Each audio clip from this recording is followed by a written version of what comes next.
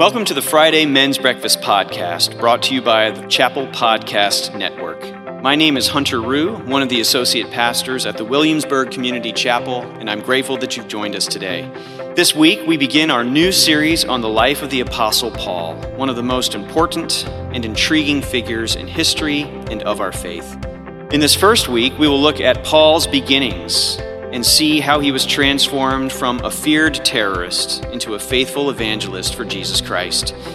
I encourage you to turn your Bibles to Acts chapter 7 and get ready as we learn together how to become an imitator of Paul as he imitated Jesus Christ.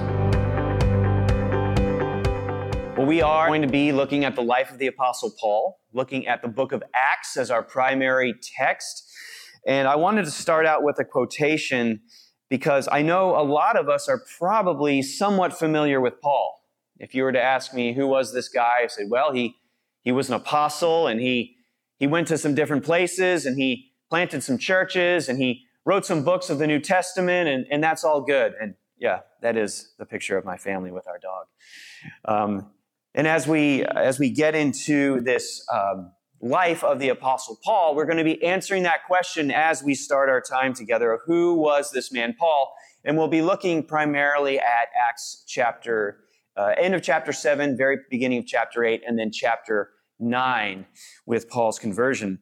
But as you think about Paul and your familiarity with him, I wanted to read a quotation from the church that I used to serve at in Kansas. And while I was there, during my second and third year there, we took like over a year to go through the life of the Apostle Paul.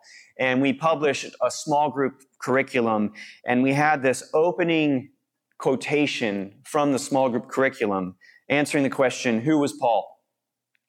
Was he the true founder of Christianity, as the ABC documentaries attest? Or was he a woman-hating chauvinist, as modern feminism would have you believe? Or was he an anti-Semite who painted all Jews as legalists, according to modern Judaism? Wayne Meeks of Yale University is correct when he writes that next to Jesus, Paul is the most intriguing figure in the first century. But Paul is also a man for all centuries. You may not know it, but next to Jesus, no biblical person has had a greater influence on your life. You'll learn that Paul was a brilliant scholar, a murderous inquisitor, a passionate apostle, and the world's greatest evangelist. What a guy. I'd like to get to know him, and I'd like for us to get to know him together. He wrote 13 books of the New Testament, and his story is told primarily to us in the book of Acts, where we will be spending the majority of our time this spring. We're going to navigate this journey together and look at it as a series of journeys. We'll be looking at Paul's life as one of many journeys, including his missionary journeys, or as Wes has said to me, could be considered his church planting journeys. That's right. As well as his final journey as he journeyed to Rome to the end of his life. Now, I want us to have some scripture memory opportunities, guys, because I realize that's not a discipline that we have necessarily embraced during our last semester. But I want us to be memorizing some scripture together. And it's not going to be difficult. Like, we can do this, and I think that it's helpful for our discipleship to memorize scripture. It's a discipline that's very good. So the scriptures that I want us to remember are as follows. 1 Corinthians 11:1. Paul writes, "Be imitators of me as I am of Christ." Let's say that together. Be imitators of me as I am of Christ. That's 1 Corinthians 11:1. Another verse that was, in my mind, a defining verse that Paul lived out each and every day is Philippians 1:21. "For me to live is Christ, and to die is gain." Let's say that together. For me to live is Christ, and to die is gain. Paul's perspective on wanting to imitate Jesus was with the purpose that people might be saved. So in other words, how he lived his life. He wanted to live his life in such a way as Christ lived his life so that people would come into a knowledge and salvation of the living Christ. And that's why he says to the Corinthians, imitate me in the same way I've imitated Christ. And then Paul's perspective was an eternal one in Philippians. For me to live is Christ. Everything about what I do is to be wrapped up in the person of Jesus and who I am in Jesus and who he is in me. But to die and to be in his presence, that's also gain for me as well. So Paul had an eternal perspective. And I want to keep bringing us back to those verses throughout our session together. And here's the big idea. Paul modeled a life of a surrendered life to Jesus Christ for us to follow. Paul modeled a life surrendered to Jesus Christ for us to follow. So as we look at Paul's life, we're looking at how he lived for Christ. And so we should do the same. So as we get into our text for today, we have some maps. I don't want to disappoint you. I do have some maps. This map over here shows the ancient Israel or Palestine, and Jerusalem is where our action starts. It's in the south part of the country. But we also will move to the north part of the country and even north outside of Israel to the country of Syria, to a city of Damascus. And then also you can see Israel, Palestine's down here. Damascus is to the north, about 135 miles. And then Tarsus is a city that's going to get mentioned as well as we learn about Paul's background, even farther north outside of Israel, very close to Asia Minor and Macedonia. So with those maps in mind in our context, we have, just for context of what we'll read, we have Stephen, who's going to be the first martyr of the Christian church. Only the Lord knows the souls and the blood spilled over these 2,000 years of those who have called Christ their Savior and who have been murdered and martyred for that. But Stephen was the first. And we'll look at the tail end of that. We'll also see Saul, that is the birth name of Paul. That is his given Hebrew name. And in Hebrew, it means asked for or questioned. And then we'll see that this takes place around 33, 34 AD, very shortly after the crucifixion, resurrection, and ascension of Jesus Christ. The church is in its incipient stages, and people are coming to understand the gospel, and it is spreading. And Stephen finds himself in the midst of the crosshairs as the first martyr. So we'll look at that in just a moment. I will read to us from Acts chapter 7, verse 58, and then on through chapter 8, verse 3. And I'm not going to have these verses on the screen. I'm just encouraging you guys, if you have your own copy of the Bible, to bring that with you each and every week, as well as to maybe open up your smartphone or your tablet to access the Word of God. So what we read in Acts 7:58, this is talking about Stephen now, the first martyr, who's just shared with the Jewish leaders about Jesus and has kind of offended them because of the words that he has shared, saying that you have crucified the Messiah. And so as a result of this, they get riled up and they stone him. And so verse 58 reads, "Then they cast him," that is Stephen, "out of the city and stoned him. And the witnesses laid down their garments at the feet of a young man named Saul." So here in Acts 7:58 is the very first mention that we get of this incredibly important historic figure, Paul, who at the time was named Saul. And he's a young man. So some believe that Paul, was maybe about the same age as Jesus, maybe born about the same time as Jesus. So he's maybe in his early 30s at this time. And they laid their cloaks at his feet so that they could be freed to throw stones at Stephen to murder him. And as they were stoning Stephen, he called out, "Lord Jesus, receive my spirit." And falling to his knees, he cried out with a loud voice, "Lord, do not hold this sin against them." And when he had said this, he fell asleep, which is a euphemism for death. Chapter 8. And Saul approved of his execution. And there arose on that day a great persecution against the church in Jerusalem, and they were all scattered throughout the regions of Judea and Samaria, except the apostles. Devout men buried Stephen and made great lamentation over him. But Saul was ravaging the church and entering house after house. He dragged off men and women and committed them to prison. So we see here Saul beginning his life really as a terrorist. And that would be his reputation from the very beginning of the church. I don't know that Saul, I don't know how long he spent in this phase of his life terrorizing the church. It might have only been a short time, but it was terrible enough that his reputation preceded him, as we'll see when we read about his conversion in Acts chapter 9. But he approved of the execution of Stephen. That means to be pleased together with the murder of this faithful Christian man. And then in verse 3, he ravaged the church. That means he was seeking to destroy this movement of God that was just beginning. And so maybe the question is, why would this man be so hell-bent on destroying this movement? What about this was upsetting to him? Well, from his background, which he writes about himself, we find the following facts about Paul's life. We find that he was born into the tribe of Benjamin, according to Philippians 3. Now, the tribe of Benjamin historically was one of the fiercest tribes that you would want to be your warriors and your fighters. So Paul came from a lineage of those who were fierce and zealous for God's law and God's truth. We also find that he was born as a Roman citizen in the city of Tarsus, in the region of Cilicia, which is to the north. This means that Paul had privilege. He was born a Roman citizen. He didn't have to purchase his citizenship. It was part of who he was. So he was coming from privilege. Just a note on his name and thinking back to the tribe of Benjamin.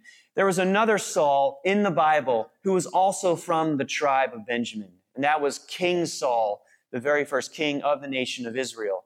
And so you almost get in your mind that Saul, who we come to know as Paul, from the tribe of Benjamin, wanted to live out in a worthy way his name, even though the King Saul was not able to do so. But he came from the same tribe with the same name, and he was born a Roman citizen. He was also educated in the Ivy League of rabbinical schools under the feet and teaching of Gamaliel, a well-known rabbi in the city of Jerusalem. And he was a member of the Pharisee party. And as we know, Jesus and the Pharisees did not have a good relationship. And that probably explains largely why Saul, was bent on destroying the movement that began through Jesus and his followers. We think about the horrors of the Holocaust and how one man was determined to wipe out a group of people. Saul was in the same mindset. He would have them arrested.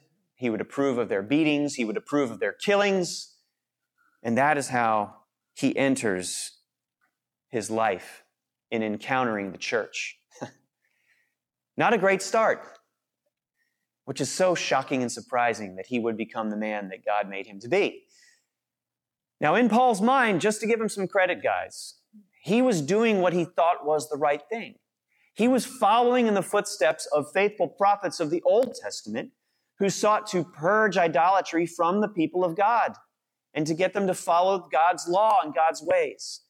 In Saul's mind, that was all he was doing. But his zeal was misguided because he did not know the truth. That then leads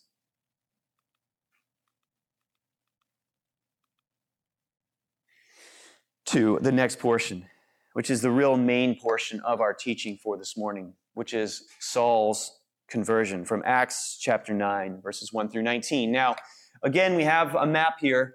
So you see Jerusalem down here, Damascus about 135 miles to the north. So this is a 6-day journey. 6 days.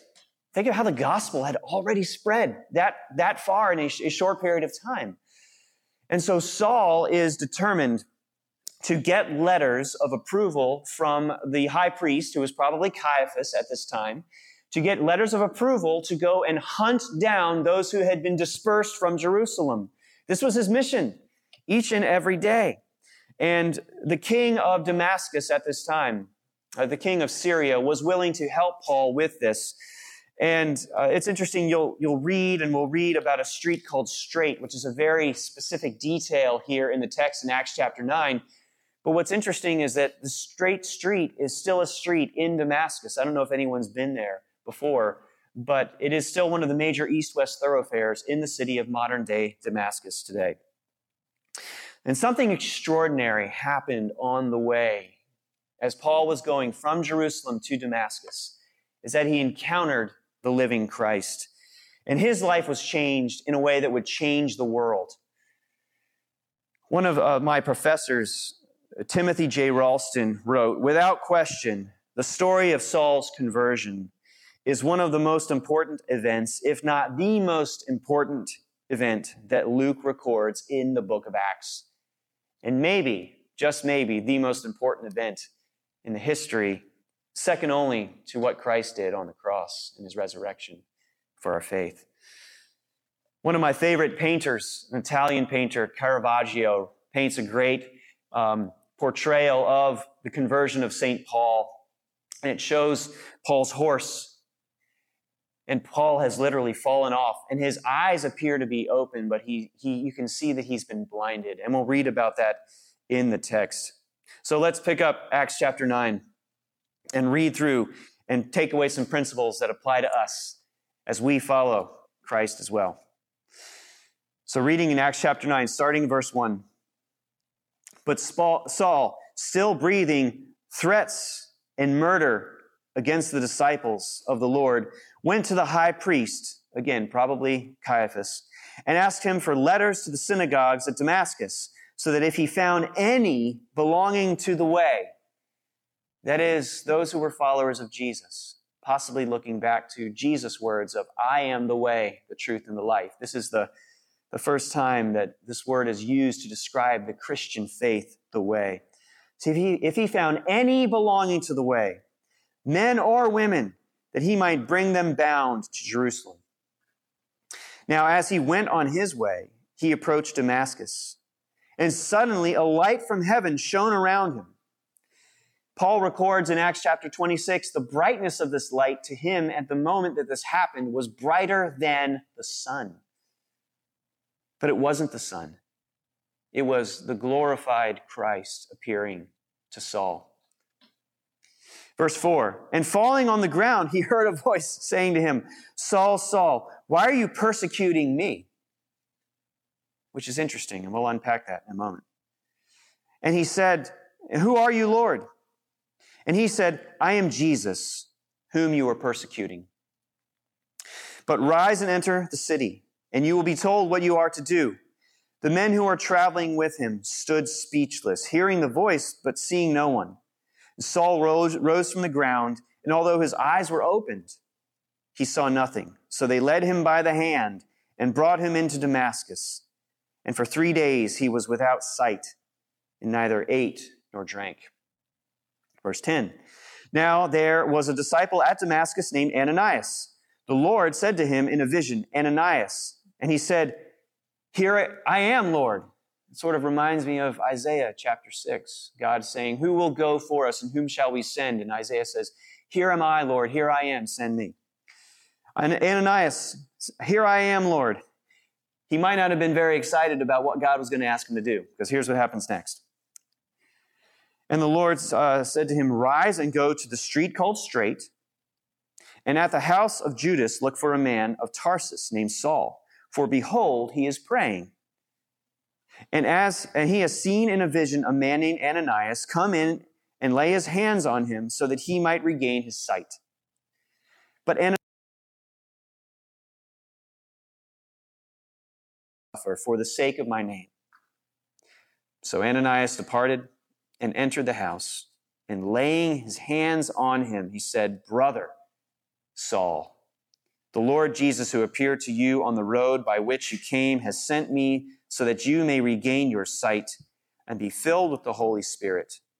And immediately something like scales fell from his eyes, and he regained his sight. Then he rose and was baptized, and taking food, he was strengthened.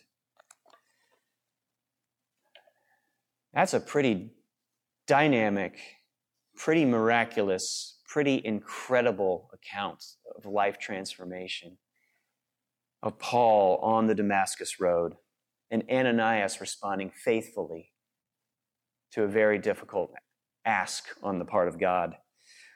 So what can we learn as we look at this life? Again, we want to follow Paul as he followed Christ. So what can we learn for our lives as we follow Paul in following Christ in effect?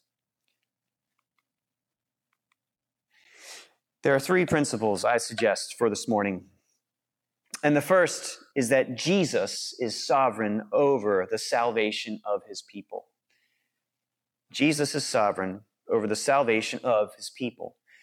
As I was looking at this text, one of the practices I try to put in place when I read and study the scriptures, and I encourage you to do it as well, is to mark in your Bible, actually take a pen or a pencil or a highlighter and mark words that are repeated.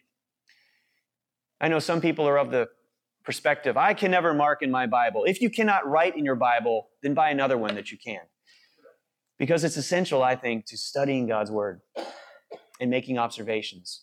And one of the observations that the Lord highlighted for me as I looked is that the term Lord, or kurios in the Greek, is repeated 7 times in this passage. It's repeated 7 times. And who is that Lord? That Lord is Jesus. We see it in verse 1. We see Lord in verse 5. We see Lord in verse 10, verse 11, verse 13, verse 15, and then again in verse 17, all referring to the Lord Jesus. And in some cases, it's Saul and Ananias dialoguing and calling him Lord. But we also see that the name, referring to the name of Jesus, is repeated 3 times. As Ananias says in verse 14, your name. And then Jesus says in verse 15, he will carry my name and suffer for the sake of my name. So we see Jesus is oozing throughout this text. Jesus is actively involved in what's going on in this life transformation of Saul to become the Apostle Paul. Now, this miraculous transformation was a spiritual one. And we find that it is highlighted by this theme of blindedness. So Paul is blinded physically, which is an indication how he had been blinded spiritually before this encounter with the risen Christ. Paul entered Damascus very differently than he intended to enter. He intended to enter with great strength and power and authority. But he had to be led by the hand in deep humility and dependence upon others. And that's because he had been changed. He had been transformed. This work of Jesus Christ in transforming Paul was very, very disruptive. And yet when Ananias met Paul, and he approached him, he prayed for him, and scales fell from the eyes of Saul as he was filled with the Holy Spirit and then baptized, as he was brought from death to life. And as I think about the involvement that Jesus Christ had in being present and directing and communicating in Saul's transformation, I realize that the same is true for us in our lives. Jesus is sovereign over the salvation of his people, including you and me. And I was brought to the verse in Ephesians chapter 2, verses 4 and 5, which read as follows. Powerful verses of God's grace and Jesus' sovereignty. But God, being rich in mercy, because of the great love with which he loved us. Isn't that beautiful? Even when we were dead in our trespasses. See also Saul of Tarsus, heading to Damascus. Even though when we were dead in our trespasses, he made us alive together with Christ. By grace you have been saved. Amen. Jesus is sovereign over the salvation of his people. What else do we learn about Jesus and ourselves and our experience in following him from this passage? And this is an interesting, very interesting, not even detail, but point of the text, which was extremely eye-opening for me when I first realized it. And that is that Jesus is personally present when his people are persecuted. He's personally present when his people are persecuted. And where do we get that? We get that from verses 4 and 5, where Jesus speaks to Saul. Saul, Saul, why are you persecuting not my followers? Why are you persecuting not my church? Why are you persecuting not my people? But Saul, Saul, why are you persecuting, what does the text say? Me. Why are you persecuting me? And Jesus continues in verse 5. I am Jesus whom you are persecuting. So we see a very personal, a very intimate, a very powerful connection between Jesus and his people, his followers. And this, of course, exists outside of persecution. I don't want you to come away with thinking, oh, well, Jesus is only really personally close when I'm being persecuted. No, Jesus is personally close to you and me when we've trusted him by faith all of the time. That's why throughout Paul's writings, he writes to those who are in Christ, those who are identified with Christ by faith. We are in Christ and Christ is in us. But it's personally assuring for me to know that he is personally present when his people are persecuted. There's a quotation that I came across from another former professor, Tom Constable, which reads as follows. Jesus' question, that is the question of Saul, Saul, why are you persecuting me? Jesus' question made Saul begin to appreciate the intimate union that Christians enjoy with Jesus, the head of the body, the church. He was in his disciples, not just with them or ruling over them by his Spirit. What they suffered, he suffered.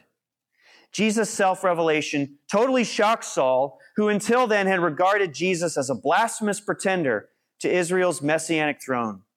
Now Saul discovered that Jesus was God, or at least with God in heaven.